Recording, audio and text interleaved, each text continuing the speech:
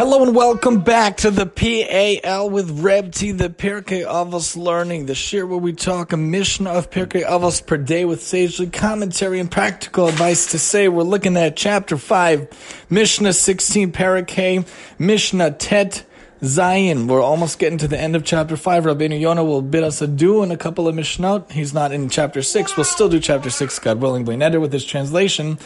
But here in the middle of, and really towards the end of chapter 5, we're talking about love.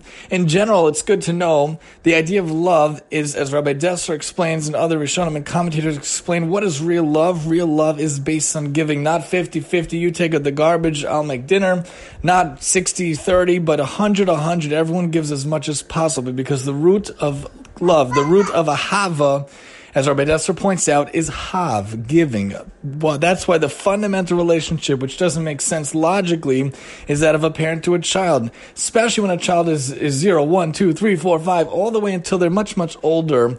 And really there's no reciprocal giving. The most love happens in that relationship because it's all about the parent giving to the child. The child may give some nachas to the parent, but really it's the parent giving all the giving. That's why the basis of love is hav, to give. A real love relationship is not conditional love. You do this, you do that. If you come visit me, if you come talk to me, if you do this, if you do whatever. That's not the type of love we're talking about. Unconditional love. And no better example is that which Pirkei Avos brings from what we learn about in Tanakh, from Shmuel Aleph and Bet, where we hear about David and Yohanan, one of the most interesting relationships in Tanakh. There were no more natural rivals than David and Yohanan, as the article notes point out, especially when you read the Haftorah of Machar Chodesh, a terribly tragic end to the story, an end to the relationship. David had to flee for his life. Yohanan set up a whole situation, a whole arrangement that they had the arrow bearer and they would shoot it in a certain way. David would know that his life was in danger from his own father-in-law, Shaul, which was Yohanan's dad.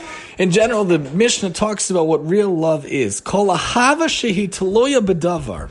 Any love that is dependent on a specific factor, batel davar betel ahava. When that factor is gone, the love is gone. If the guy is handsome, what's going to happen in 10, 20, 30, 40 years when he puts on a couple of pounds? The love is only based on the handsomeness. It's going to be gone. The whole relationship will crumble. It can't be based on an external factor. My co-host here in the background is agreeing. If love is not dependent on a certain factor, it will never be nullified. If it's based on real respect, real appreciating the values, the core values of the person, of the spouse, understanding their goodness, understanding their essence. It doesn't matter about aging. It doesn't matter about life factors. Yes, a lot of money, no a lot of money. Yes, a big house, no a big house. Yes, a big car, no big car. Yes, a job, no a job. Doesn't matter if it's based on the fundamental factors. It's not based on any condition, any specific factor. It will never be nullified forever. It will never be gone. So the quintessential example of good love is that of David and Yohanan. But ezehi ahava shehi taloya b'davar, what is not a good example of love? The conditional love that was based on external factors. Zu ahavas Amnon v'Tamar.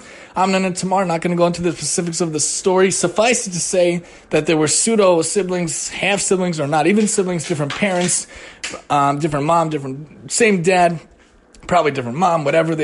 David's kids, one like the other one based on the external appearance, and after whatever happened, he was so full of hatred, he wanted to get her out of his life, and eventually he was killed in retribution by one of the other siblings also.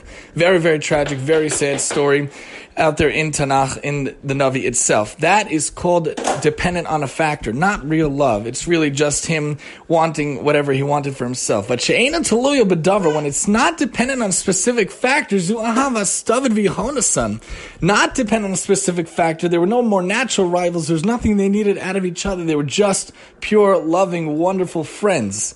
And a very tragic end to Yohanan and Shaul's life. And David, after he loses his best friend, his momish best friend, he has a major eulogy for him, and he probably never was the same after that. And he tried taking care of the descendants, whatever descendants could be found, at his own table as well. So Rabbeinu Yonah points out, when it's a specific factor, the factor gone, the love is gone. When people assemble in order to gain honor at each other's expense, their love for one another will eventually disappear because its basis is transitory.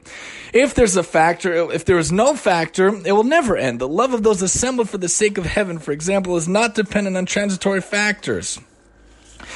Amnon and Tamar, this love which was totally self-centered, did not endure. Amnon hated her with immense hatred, for the hatred he now had for her was greater than the love he had felt for her beforehand. That comes from Shmuel Bet.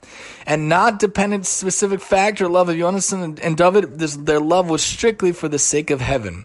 Whatever relationship you have, whatever interpersonal relationship you have, you should have a love for a fellow Jew via hafta l'reacha kamocha. You should love your fellow like yourself. Not conditional love, not specific factor love, unconditional love for every single person. Kal v'chomer for your spouse, kal v'chomer for your children, and for your family, friends in general. If we could have such love in the whole world, if we could have such love in all of our relationships, in all of our interactions, whether it be on a family level, on a friend level, on a community level, on a state level, on a national level, on an international level, how much better would the whole world be? We know if we have ahavat chinam to counteract sinat chinam, which was one of the reasons the Beit HaMikdash was destroyed, probably because of Lashon Hara, we change it to Lashon Tov, we change it to ahavat chinam, we change it to pure, wonderful love just for the sake of a fellow Jew. Maybe we could finally be zocha to bring the Beit HaMikdash may speedily come, and may that be today. Join us next time as we talk next on the PAL,